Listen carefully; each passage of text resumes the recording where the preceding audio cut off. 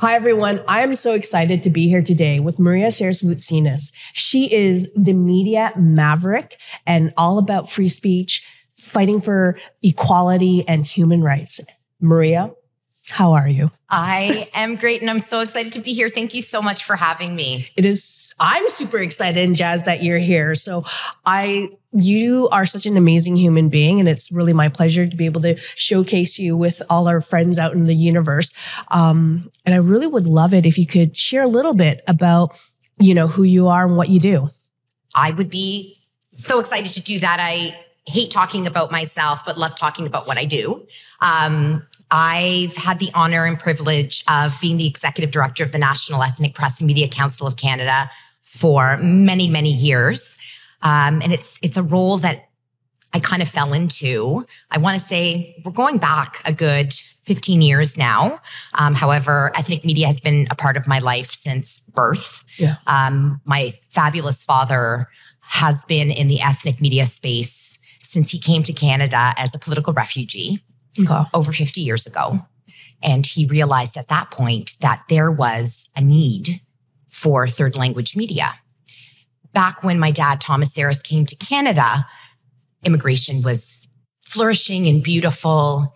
And, a spark went off where he said, you know what? Third language Canadians, they deserve to have news in a language other than English and French. Yeah. And to this day, it's still just as important. Absolutely, if not more, right? Yeah. Because we have so many languages being spoken in Canada, right? Let alone Toronto. Absolutely. Absolutely. In this segment of media has just grown and grown. And especially for me, it's so wonderful to see, people, community leaders embracing their heritage and making sure that reliable news is getting to their readership. Yeah, totally. The thing is, the reliable news is really important. Yes. One of the things I want to talk about is that in the world that we live in, where there's a lot of access to information, oftentimes misinformation, and people putting stuff out that looks like news but isn't news, and they don't even know how to source. Is this a reliable source or not? Is this biased? Is it not biased? Those critical analytical skills, I think, is being lost, or it's being drowned out. And so we know, I know that, with regards to your specialization in ethnic media, the entire media landscape is also being impacted by this. Yeah. Can you speak to some of those challenges? Absolutely. And it's definitely something that keeps me up at night. Okay. I hate to bring this up, but I'm going to. Okay. When the pandemic began, this is where we kind of had to stop and go, whoa, right? There's a big demographic, or the demographic we don't necessarily just focus on, but it's a big portion of it are seniors. Okay. So, they're reading stuff online and saying, but I read this, and is this how it is? Is this true? And you almost have to say, hang on a second, we got to stop here. Yeah. Right? Let's read and follow the people that you know and trust. And I get it. There's so much information out there. Yeah. Everyone has an opinion. So this is where, the whole idea of ethics and, making sure that you're not misleading, misinformation, disinformation is not part of the package. And, our organization is very, very strict when it comes to be careful what's being put out there, because there's a difference when you're writing opinion. Yes. And there's a difference when you're writing fact. Yes. So again, a very, very difficult, it's a challenge. It's hard. Yeah. Right? And we have to depend on community members to say, wait a second, I just read this in an outlet. Is this true?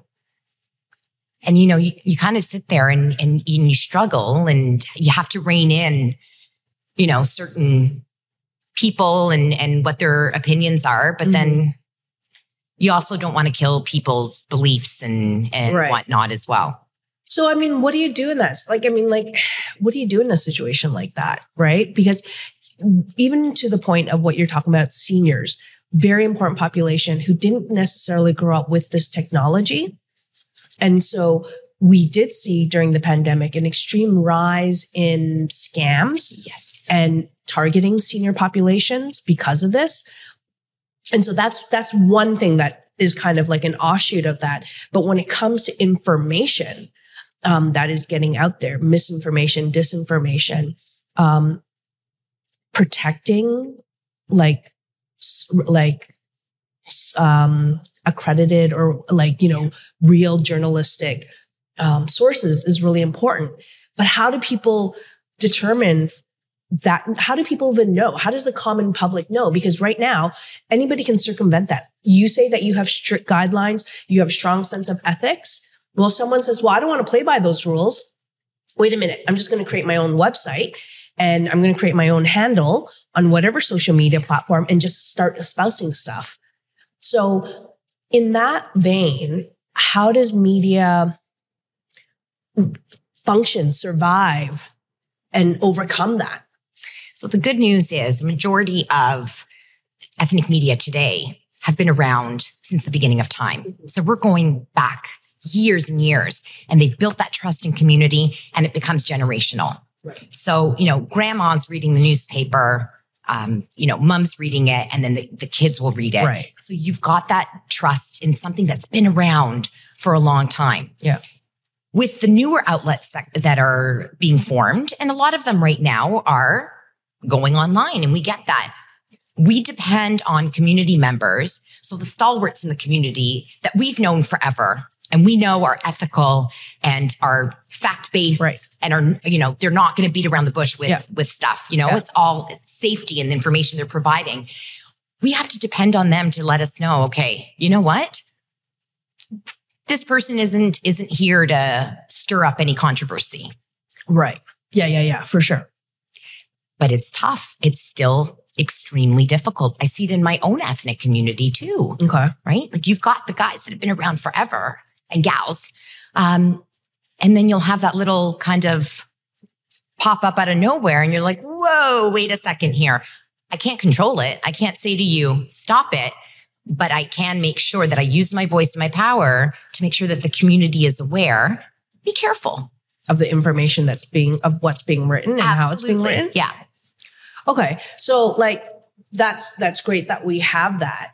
As things are shifting from, one of the things I know and I read about, and even all the major newspapers, print. Is print going out?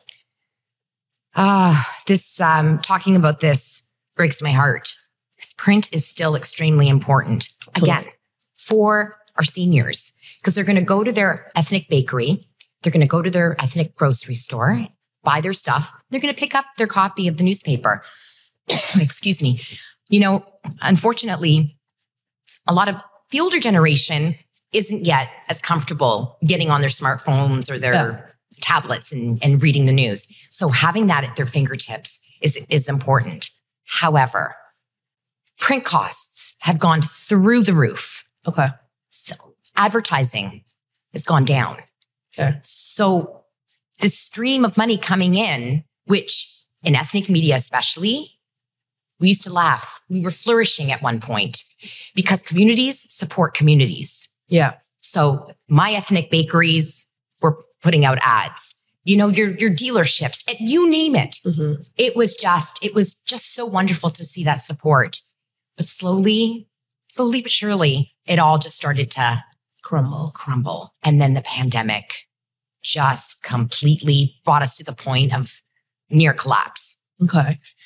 So it's tough because if you can't make the bills, how can you run a paper? And if you don't run a paper, how do you get into the hands of your readership?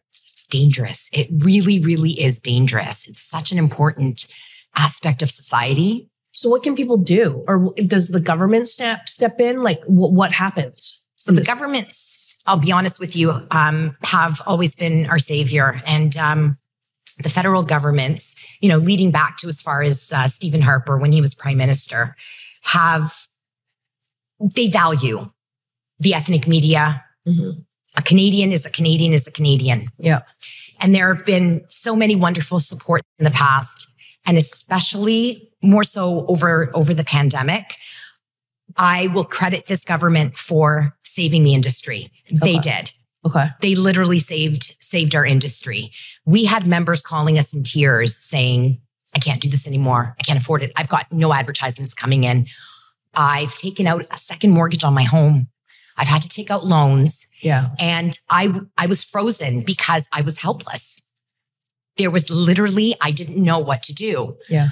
And then I called a very good friend of mine, David Valentin of Liaison Strategies, a wicked lobbyist. And I cried and I said, David, I'm sad. I don't know what to do anymore. And David stepped in and he's like, we're booking meetings. We're getting all of this together. And we would spend 12 hours a day speaking with members of parliament from, every party you can think of with our pleas. And the federal government said, you know what? We're creating this amazing fund to help you through this rough patch through the Canadian periodical funding model called Special Measures for Journalism. That's awesome. It was a godsend. Yeah. It really was. Yeah. Well, thank you, David. Thank you, Maria, for doing that. Love you, David. Yeah. No, that's the power of lobbying. That's the power of knowing the levers to push policy, to influence, like, hey, take a look at this, put a spotlight on something and say, this is an issue that matters to community members. And with ethnic media, I think oftentimes it's so community oriented. And when the community is hurting, everybody hurts. Yeah. Right. And absolutely. COVID was, it didn't matter where you were from. It impacted everybody. But I know that there was in our conversations that there were always lots of challenges with survival, right? Like I will say I am a very proud subscriber of the Toronto Star. I get a paper copy and I love it and I read it. But I also realize that my daughter's friends may not actually have a paper at their home. Right. And that's because they might read it off of their tablets or what have you. And that's just a different interaction mode. But we do need to protect it. Right. Like, and I don't think it's just our seniors, because I think, one of the things that I know that's very important as a parent is we have a no devices at our table when we eat. Yes. But if you use it as your news source, so you're having breakfast and you're on your phone reading the newspaper, your child can't tell what the difference is. They just think, oh, you're just on your phone. But in our house, we model reading the paper and everybody's always reading, right? I mean, it's not to make it right or wrong, but I just see, like, when I see my daughter, even if she's reading, like, she's like got this paper, I just think it's wonderful. And then my 2-year-old is like, gets a little book and she pulls it out to read. It's really important. And I share this because I worry about the loss of print and I hope it makes a comeback. Because I remember when the Globe, when they did that one color print and signed up for 10 years, people were like, what? The industry is about to go down and you just signed up for a 10-year, like, front color copy of, a full spread paper. They were like, yeah, we're investing in that. I don't know. What are your thoughts on that? Look, I appreciate it. I really do. And our friends over in the mainstream media are in the exact same predicament that we are in. And I have many conversations with the leadership over in mainstream on, ways that we're going to keep this alive. And there's a lot of great stuff happening out there in the universe. Yeah. Bill C-18 is one of them, right? Yeah.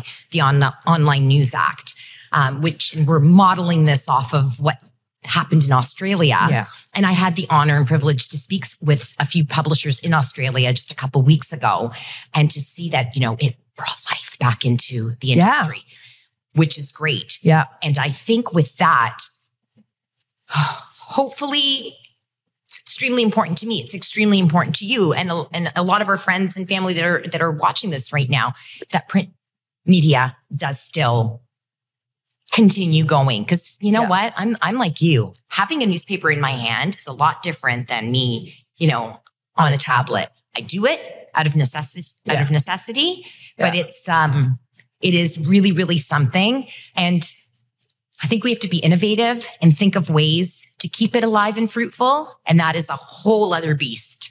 So isn't that one of the things that you're working on, like trying to emulate what Australia has done? Absolutely. Like, because that's something that's very important in terms of protecting the brain trust, protecting the knowledge, protecting the information so that the funds will flow back to the source. Absolutely. Can you speak a little bit about it more articulately? What is Bill 17? So at the end of the day, big tech has come in and they're reaping the rewards of online advertisements. I get it.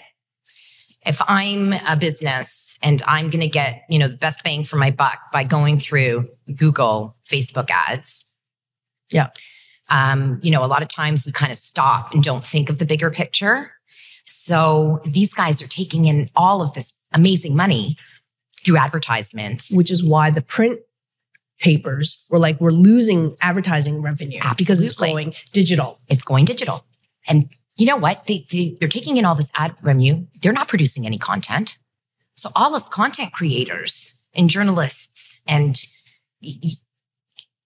what are you going to do? You can't take water from a stone. Yeah. So it may seem a little harsh in terms of how we're going about this. It's not. We're here, again, to protect an extremely important part of democracy and society. Yeah. If I can't pay my journalists, I'm in a lot of trouble. Yeah. Yeah. Right. Do you think we're close to getting something like what Australia has? Yes. I really do. That's awesome. Currently in the Senate right now. So it's being debated in the Senate. It's looking pretty good. So this could be a game changer for print media. Absolutely. Well, more so for online media. Online media, you're right. But if you're striking deals with Google and Facebook and, you're able to at least get 25, 30% of your costs covered, then you're going to be able to focus on, because the majority of outlets have an online presence as long as a print presence. So it'll supplement in some way, shape, or form. That's how we hope it'll pan out. I'm hoping so. That's so cool. I mean, and I'm really glad to hear that because, without media, freedom of speech, different opinions, ethical presentation of information and everything, like where would society be? Exactly. We need things that spark our interest. Yeah. We need to learn. I mean, as humans, we're constantly learning and evolving. Yeah. And again, I'm going to say this a million times, fact-based information is important. Okay. So here's a tool that I'm going to ask for you to think about. So yes, there's been a loss of revenues, but it looks like we're going to, reclaim that lost revenue so that the people who are the content creators are getting the funds that they so rightly deserve. And that's very important, which will help maintain the media. Yes. So that's really important. So staying alive, number one. Yes. But number two, when you think about the readership, what are tools or tips for people to learn how to become more aware of what is real information? How to be a critical reader, maybe. That's what I mean. Like when people are reading, there's so much content. Like, is there anything to help advise people of be aware of what you're reading and think about it? Because I think it's the critical lens of how people interpret information. Yeah. This might be pretty complex. I don't know, but I think that I have worked with students and they're quoting stuff, which is like a blog, which is a personal opinion. And I'm like, that's not fact. Like, where did you get your facts from? And they think it's real because they just Googled it and it's a source that's not credible. I'm like, blog, vacation love or something like that. And I'm like, that's not a real source. It's a huge, huge issue. Huge. And I think it's bigger than you and me in trying to figure this one out. Yeah. Again, in our case is you've got a pretty loyal readership and they know, if I go to this source, I'm keeping it real and I know that I'm going to get information that makes sense. Yeah. But in the grand scheme of things, this is a battle that I don't even know where to begin. Yeah. Right? I do my part. Fair. I do my part in informing my community. Yeah. This is what you're going to do. This is who you're going to go to. Yeah. But people are, and especially in moments of weakness. Yeah. People take advantage of that. Of course they do. Manipulation is awful. it's awful. And it makes me really, really angry. So my blood pressure goes up because I'm thinking, how is this possible? Yeah. I don't know. And that's why I think like with media, like we can be our own content creators, right? Like we have a whole industry of people who are influencers who state their opinion and people just follow. Yeah. Right. And it's great. It's wonderful that people can just use their device and, speak to reach everyone and anyone who's willing to listen. And they've got their soapbox. But what happens if that's not always used for, I don't know, like something that is positive? I don't know. Right. And so I guess for me, I come back to thinking like, how can we help people sort out the difference of quality, right? Content, or being able to discern like, this is really left. This is really right. This is really so far out there. Like, this is not. Because we are also in a world where there's all these SEO engines where they serve up. It's like confirmation bias. You just serve up the same thing over and over again because you searched it. Yeah. So it's actually terrifying how media is consumed because it can take you from something that might be moderate and go from one extreme to another extreme. And it's different. Like when I was growing up, we had a TV and the whole family watched TV together. Absolutely. We didn't have, and now fast forward now, my kid has her own avatar looking at her own shows and it serves up shows that she wants to watch, Absolutely. Right? So it's very customized. And then we might have this the same phone, but the information being served up on it is so different. Yeah. And I don't know, like, is there any sort of critical lens? I don't know. I'm not sure. I don't know, Maria. This is a really, really tough one. I think it's important for us, the savvier folks, just keep talking about it. Yeah. Right? There's a lot of shady characters, even in like mainstream society, that, you and I would just be like, whoa. But a lot of other people are just like, wait a second. Yeah. What they're saying is making sense, right? Yeah. Moments of weakness. Yeah. And then you go down that rabbit hole. Yeah. And it's so very difficult, unfortunately, to pull people out of that. So how do we protect media? So we have one tool here which is a bill that helps redivert funds back into media, which is step number one. But what are other ways in which we can support journalists? Because I know so many journalists who are like, oh, it's so tough. It's so tough to stay. And I see a lot of people who have these aspirations to be these writers and these journalists, but there is a burnout rate. And, I blame a lot of that as well on social media. Okay. Why? We're seeing a lot of our journalists, especially in the mainstream, the online attacks, especially against females. Okay. And female people of color. Yeah. Is unbelievable. You could be the strongest human being physically and mentally, and over time that's going to weigh down on you, especially with anonymous troll accounts coming out after, right? People have agendas. Yes. And they are cruel. There's only so much. We also need protections. We need to protect our journalists as well against this. And a lot of newsrooms are doing that. And I'm really, really proud to see that. Okay. However, it's a tough gig. It's a really, really tough gig. And I follow all of these, these wonderful, magnetic females that are, out there reporting the truth. Yeah. And then just getting beaten down. And there's only so much that I think any human can take. Yeah. Well, there's the story, right? I think it's this woman, she's down south where she's Korean and, she, during New Year's, I think she was reporting and she was reporting about how, and so for New Year's, this is what people will be drinking, which is collard greens and whatever as a traditional thing. She was, as a Korean American, I'm going to have soup. And it was a woman called in and left a message saying, you're being very Asian.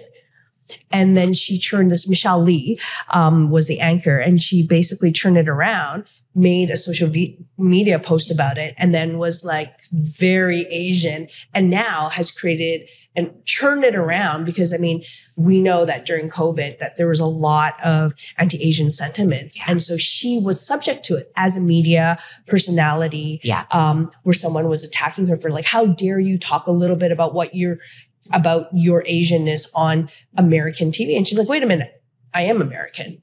This is a part of that fabric. Absolutely. And then she churned it and made it a whole entire movement. And I remember I was like, this is awesome. And now she has hashtag very Asian.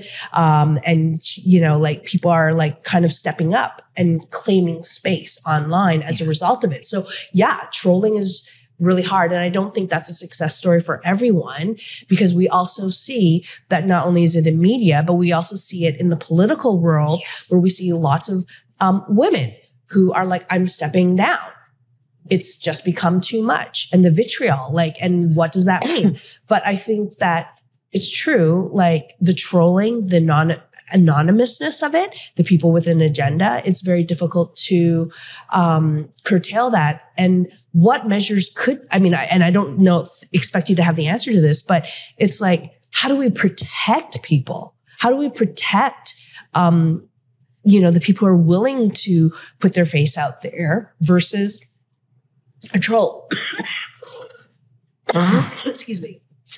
We're singing songs of coughing. I love it. Look, at the end of the day, I think it's important that we, that small little minority, really, really loud people that feel comfortable attacking, which I'll never understand. Look, there's that saying, hurt people, which is, I get it. It's wrong. Yeah. But it's up to those of us on the outside to be louder. Yeah, fair enough. And it takes energy, and I get that. And it's scary because when you're defending on social media, the attacks then can be directed at you, as a supporter of someone, just like, hold on, buddy. I'll be honest. I tend to stay out of stuff like this just because I'm exhausted. Like when I was during the pandemic and when vaccines became available, I was out there left, right, and center talking about the benefits, talking about community, why this is important to community. It wasn't a me issue. It was a community issue. Yeah. Protecting our healthcare workers. Yeah. Protecting our seniors. Mm-hmm. And oh my goodness, the abuse that I received was unbelievable. Just unbelievable. And there came a point where I was like, whoa. Yeah. Maybe I should stop. I didn't. But it was exhausting. So I can't even imagine these wonderful, brilliant people receiving this day after day after day. And that's why we've got to be out there and, protect rally around and support them when they need it. Absolutely. Absolutely. It's the smallest ask, but it's so important. Yeah. And and that's like, you can report comments or you can do those things, but it just feels like it's not enough. No, I honestly don't think that even social media companies even really pay attention to that anymore, right? Mm. I mean, we're seeing it with Twitter. Well, yeah. And it's it really, really is scary and it's frustrating. And the last thing we want to do is have just another thing, affect people's mental health. Well, I think that's something that we see, right? Like mental health has been acutely been impacted over COVID, and it's now exacerbated. Absolutely. Because the wraparound supports aren't there. And if our media personalities who are willing to put their face in front of a message, in front of a value system, in front of whatever, are being attacked, and then they disappear, then what do we have left? Exactly. Right? So it's scary. What a scary thought, eh? It's totally scary. That's why, like, when you say, well, media is on the brink of what? Like disappearing? Of, it just seems like now everything's free form. Everybody can just do it. But we need the leaders. We need the journalists who can lead the way to say, well, this is how we do it. This is how you can be a professional about it. I don't know. Again, it's a really, really tough conversation to have because like in any industry, innovation is important. Yeah, right? Innovation. So, we can sit here and scream and cry and say, we don't have the advertising revenue. All right, let's think. And, we're trying that with whatever energy and effort we've got left in us. Things are working. Yeah.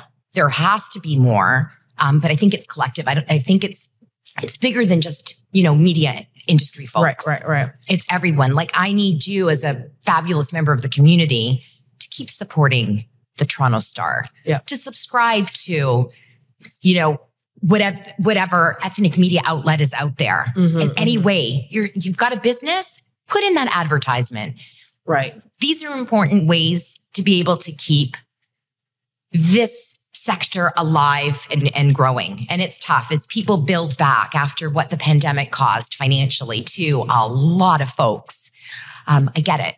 And we're slowly starting to see the pickup. Yeah. And it's great to see because when one person's doing well, then other people slowly start doing that. Exactly. So are there some positive examples of thinking outside of the box where people have tried to innovate and create new ways of attracting new readership or sustaining important relevance in a community? So there's a lot of our members that, still physically produce a newspaper. Yeah. And then have said, wait a second, I'm going to do a YouTube show. Okay. Right. So you've got this younger generation that's now watching this YouTube show or listening to this online radio program or a podcast. Yeah. That is like, wait a second, this is great.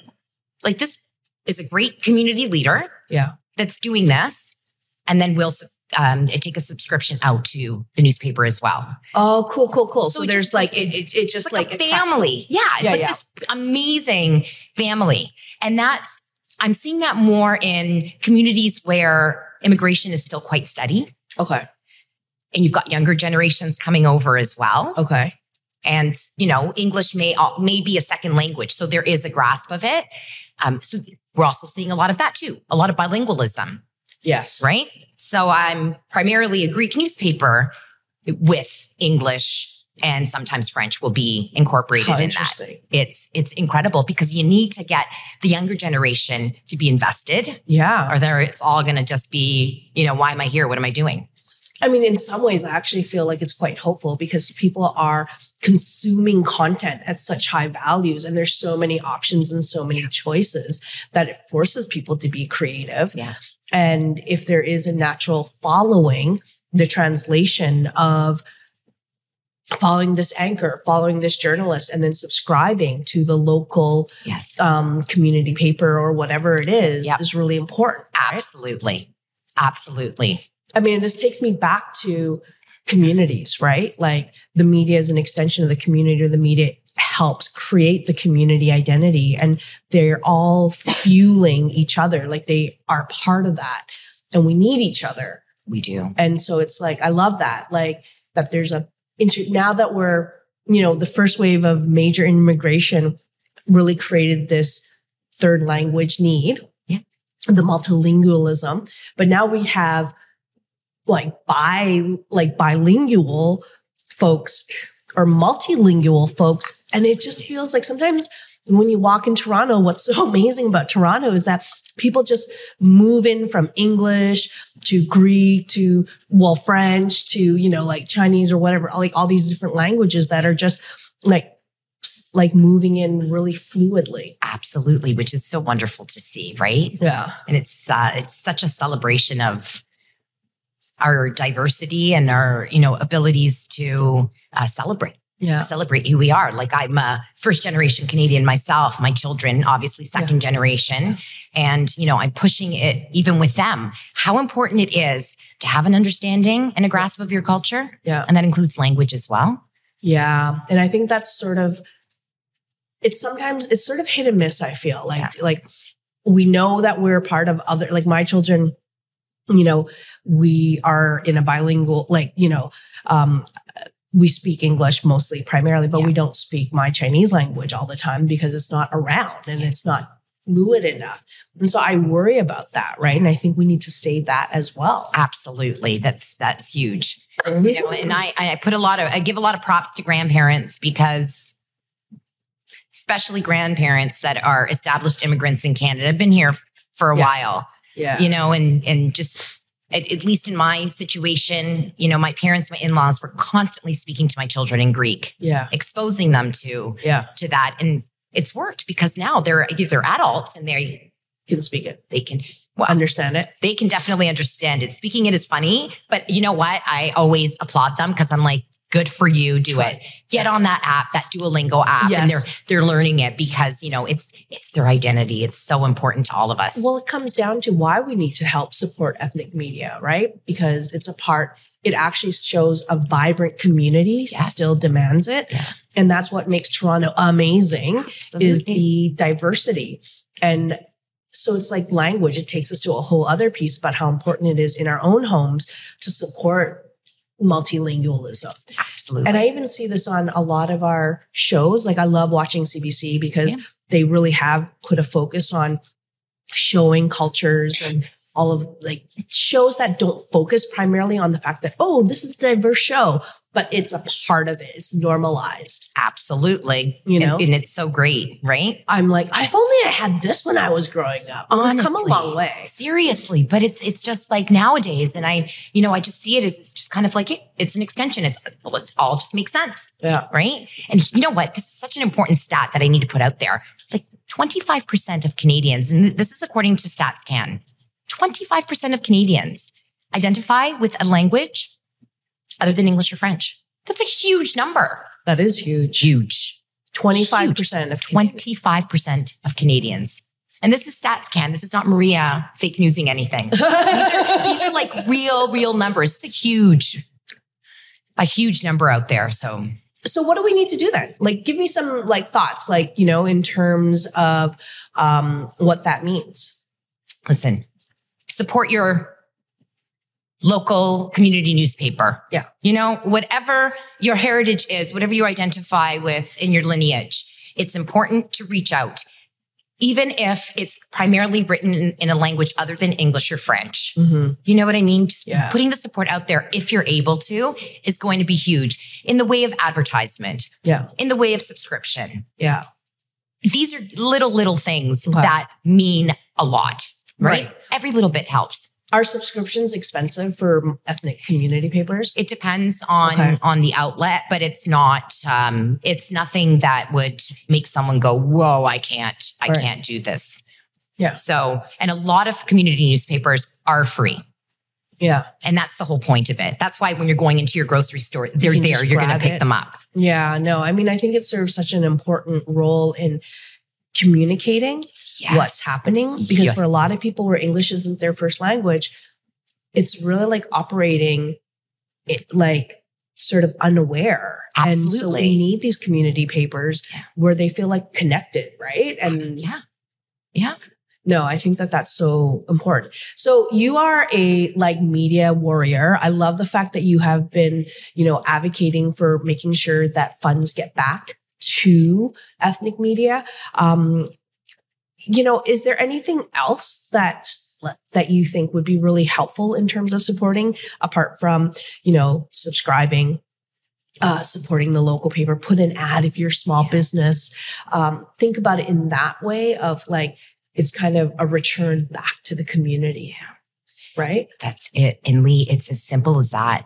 It really is as simple as that, right? Sharing your newspaper with a friend or a neighbor, you know, discussing what's being written. You know, the critical thinking piece is also extremely important.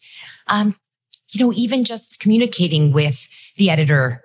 Okay. And that matters. It matters. It really matters, right? Because if I'm sitting here in a little soapbox of my own and just writing away, I'm representing a community. Right. I want to know what's important to you. Okay. So members of the community should like, because sometimes I feel like when you say editor, it feels like, ooh, this is like such a big person. Like, I don't even know if I should reach out to them, but it is actually the gateway. Absolutely. To express what's going on, what important needs are.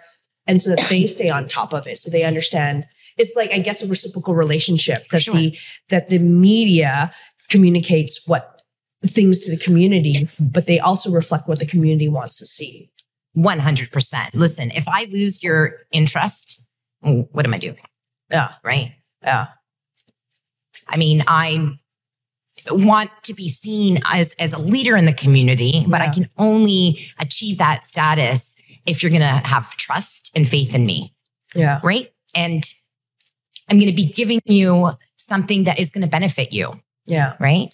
I mean, I guess something that I'm just thinking about now is like my father, he reads the Chinese newspaper. I can't read Chinese, so I don't actually read any of the Chinese papers, but it was always significant in my family because it was a part of us growing up. Yes. So for generations, so he came to Canada. I'm a first generation Canadian where I was born here. Yes. And English is really my primary language. Yes. So any tips on, first generation, second generation kids of ethnic communities, how they can stay engaged? Absolutely. And again, that's another matter of reaching out to, the ethnic paper and saying, would you consider adding a couple of English articles in this newspaper? Right? My family's really, really invested in the news that you produce. Right. It's important to me as well to keep that tradition alive. You would be surprised. More and more, we're seeing that within ethnic media where they're saying, you know what? This is great. Okay. Right? And a lot of that is centered around community events. Okay. So if I'm going to go to my local Greek dance and, the journalist is going to write about the party and what it's about and, what region of Greece it's representing. But I want my kids to also understand that, hey, you know what? Staying strong within your community is important. Yeah, absolutely. That's another piece. That's it. And just, again, support that newspaper. I mean, just thinking about the Chinese community. Tsingtao. Yeah. Big, huge. God. Online. Yeah. For Chinese seniors. That's horrible. Devastating. We have Mingpao. Yes. I don't know if they're going to make it. And that's devastating again. Those are Chinese two major papers. Yeah. And it's tough. And there's only so much that governments can do in terms of support. Yeah.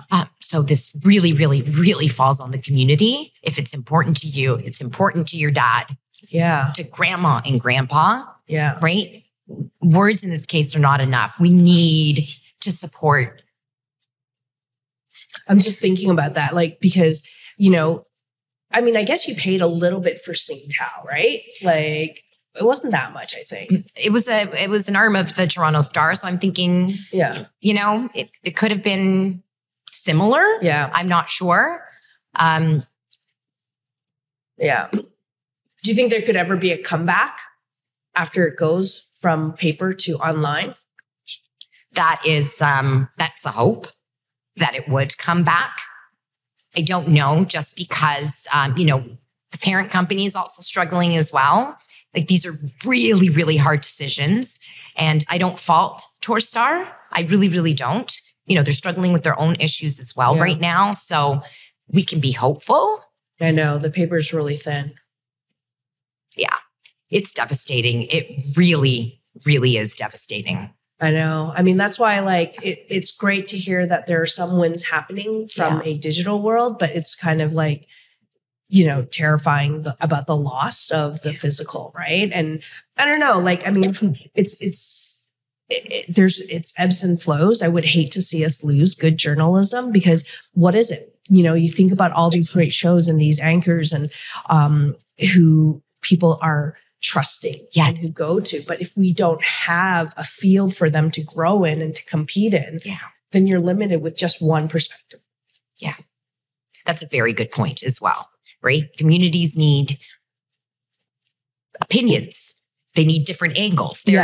That's how discussion happens. That's how it grows. Yeah. So once you start seeing one fall and then the possibility of another, right? And now I know in this particular example, we're focusing on daily newspapers, but there's a lot of weeklies as well. Yeah. And again, the pain is there. Yeah. It's difficult. Yeah. And I don't think people always think about it. Like when you're at the grocery store, you're probably like freaking out about the rising costs of fruit and food and all that stuff. And you see the paper, you assume it's always going to be there. Oh yeah, there's the share or there's whatever. But then if it's all of a sudden, it's just no longer. Like we saw this happen with Now. Like, I mean, that was such a great, weekly. And it too had its own challenges and issues, right? And oh, for sure. So it's just really, sad that, and I know the people who worked behind it and worked so hard for it. And it was just so, hard to see the real lives being impacted by. They wanted to make a contribution and they did for decades and then out. Gone. It affects people.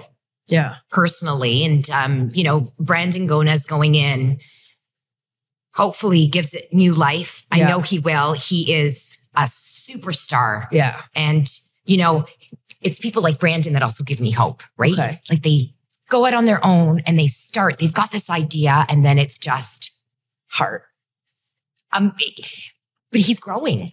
Like I'm just seeing his empire grow. Okay. Right. And that's where heart and soul comes into play. Right. Which 100% of the ethnic media editors out there, they're not doing this to make money. Nobody's driving around in a Rolls Royce. Yeah. This is community love. Yeah. And it's unbelievable just to see like the pain and anguish when I don't know how much longer I can do this. Like it's your heart. Like it's heartbreaking. I mean, it's like what you were saying in the beginning where people are like, I've just had to take out a second mortgage so I can keep this going. Absolutely. That they believe in their community so much and they believe just like your father did, like we need to be able to have media for us, for our community and grew that. Exactly. Right? Yeah. So, okay. So I think like the takeaway really is support local. Yeah. Don't assume that paper that you see this week is going to be there next week. Subscribe, share, write to the editor with any ideas, with any thoughts that you might have. Contribute. Reach out to your editor and say, I've got this great idea. Oh, contribute articles. Yes.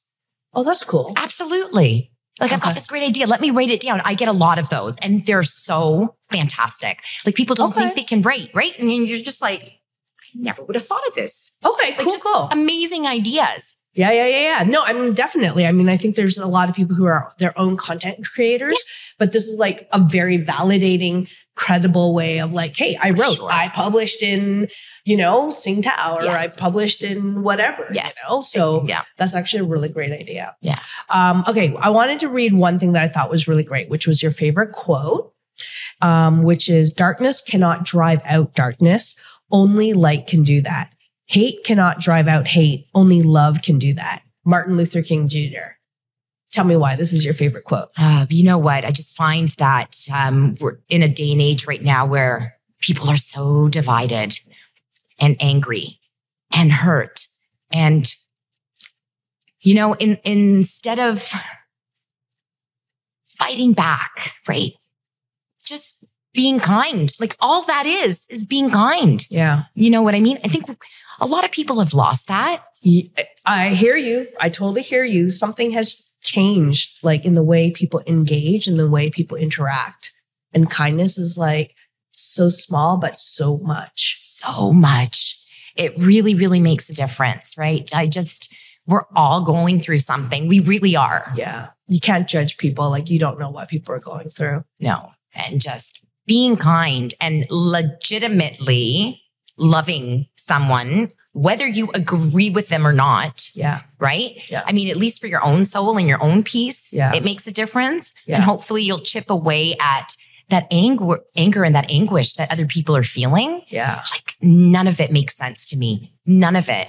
The division is what I think is really challenging because, I may have my own opinions, but I'm always open to like, oh, I didn't actually think about it that way.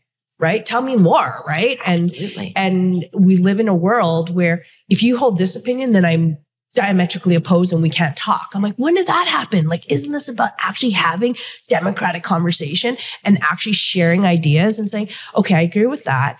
I agree with that. But I think these silos and these channels and these echo chambers are really impacting it, where people aren't just like, no, we have to like abide by the same thing, tie our shoelaces the same way if we're going to walk together. Like, and I wish that wasn't like, I wish we could be a little bit more like, not as like, it's important to know who you are, but it's also important to listen. And in order for us to grow together, if that's any intent, is to share ideas. Absolutely. Absolutely. Because you know what? I'm going to learn a lot from you. Same goes you I've for learned me. a lot from you. Yeah, you know what I'm sure. saying? And it's everybody. Yeah. It's everybody, right? Like I'm a storyteller. For sure. So when I listen to people and I'm learning and I'm taking it in, and you know, there's times where I'm just like, whoa. But then I'm like, those are their shoes, right? Yeah. They're explaining this to me. Yeah. I may not agree with it. Yeah. But I'm here to listen. Listening's a lost skill, isn't it? It is done. It's just, I'm sad. So I'm going to ask you to bring on, it would be great to have a mental health professional come on here and talk about this very issue. Like, how can we, as a society, just something as simple as listening? Yeah. Listening to. I do have someone coming up. So, exciting. Well. Okay, good. Stay tuned. All right, good. I love it. You read my mind. I'm like, we totally need that. I love it. Perfect. Well, Maria, as always, thank you so much. I really appreciate your lens. I appreciate your advocacy. The fact that maybe you will have helped save ethnic media is really great, together with Mr. David Valentin. So, love you, David. Yeah. Thank you so much for having me. It was such a great conversation. And, you know, I appreciate any and every opportunity where I can talk about how important ethnic media is to Canada and to Canadians and the world. Yeah, no, it's important. We have to hold that space, right? Yeah, for sure. So, for sure. Thank you. All right.